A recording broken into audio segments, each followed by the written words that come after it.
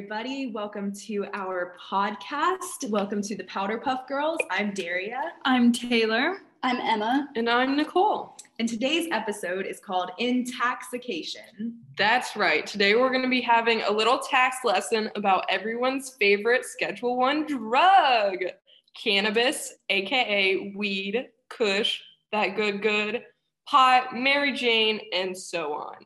Schedule I, I've heard of that, but isn't that for really bad drugs? Well, technically, Schedule I substances are the most dangerous drugs. They're not used for medical purposes and have a high risk of addiction. So think of drugs like meth, heroin, LSD, etc. Yeah, marijuana was classified as a Schedule I drug in 1970 by the Controlled Substance Act. But for 30 years before that, it was actually legally taxed in the United States. Really, it was? Yeah, the Marijuana Tax Act of 1937 actually placed the first tax on marijuana in the US, and that led to an increase in usage, actually, before it got reclassified in 1967 as a Schedule I substance. If you're interested in learning more about that, if our listeners are interested in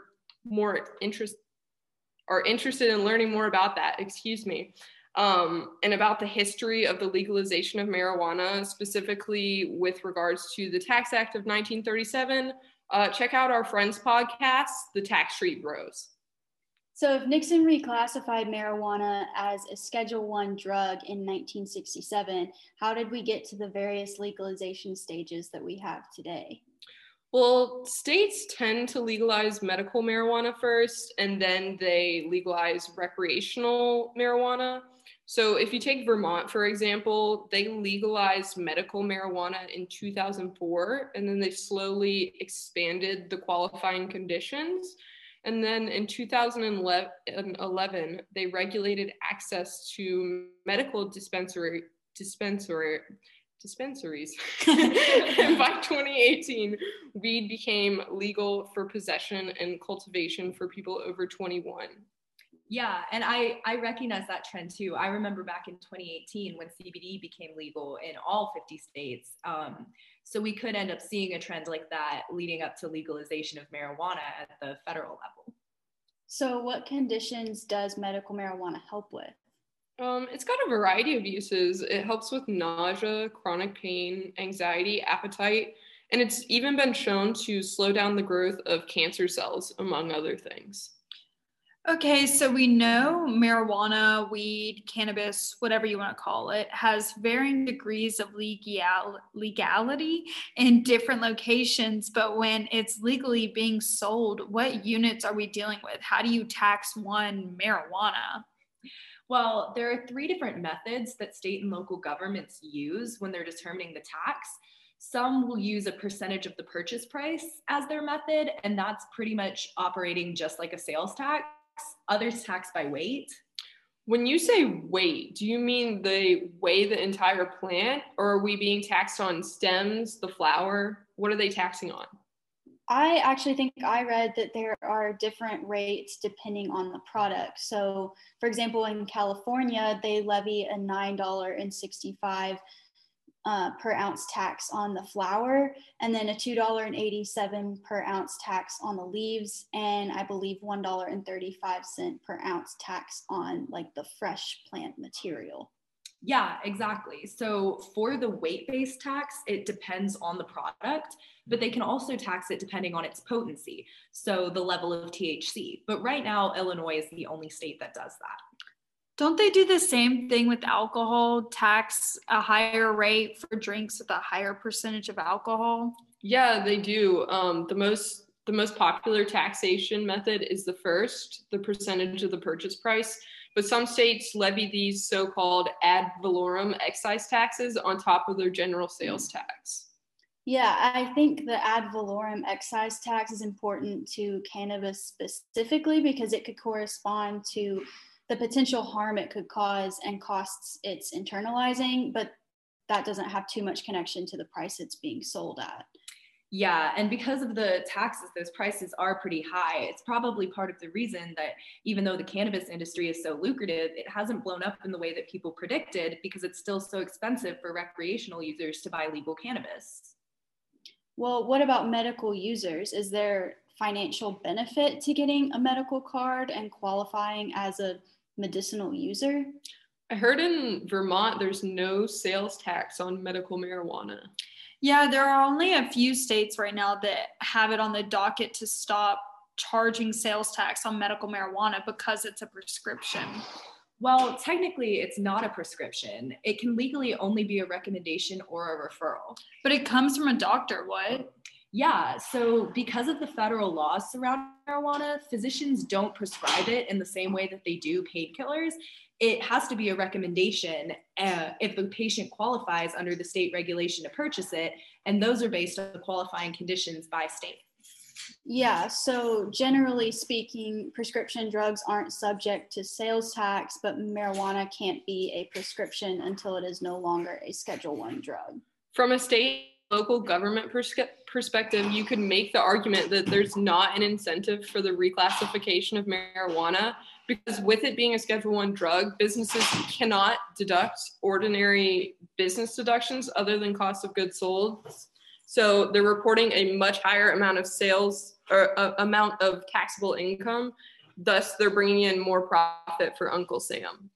Oh, really? They can't take those ordinary business deductions? Are you serious? Yeah, according to IRS Code 280E, quote, no deduction or credit shall be allowed for any amount paid or incurred during the taxable year in carrying on any trade or business if such trade or business consists of trafficking in controlled substances, specifically with regards to Schedule I and Schedule II controlled substances, with which is prohibited by federal law or the law of any state in which such trade or business is conducted, end quote.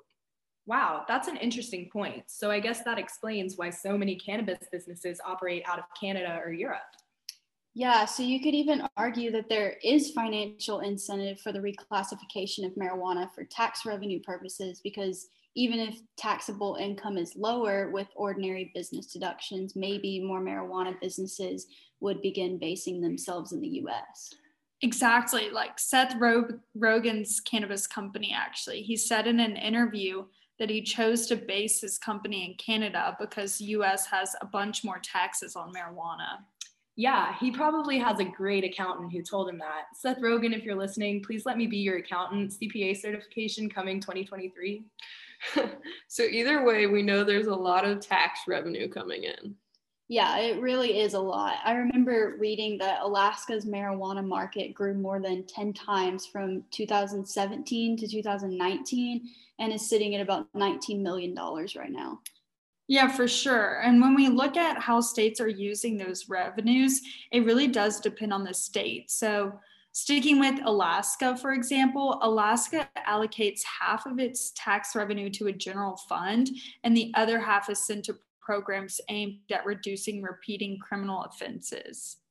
Wow, that's really interesting. I think that that's especially relevant now when we're seeing politicians talking about reducing the sentences for inmates with possession charges and especially marijuana possession charges.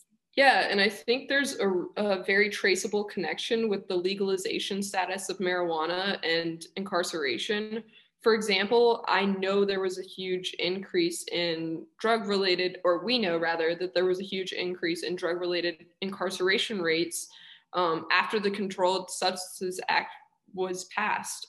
Some sources claim that it's as high as a 500% increase, though it's hard to say how much of that increase is a direct result of the act passing. Well, it is cool then to see Alaska reinvesting those tax revenues into programs that help repeat offenses then. Definitely, and there's a lot more that states use their revenues for. Washington has the highest recorded tax revenues, and we see them putting that money towards healthcare programs.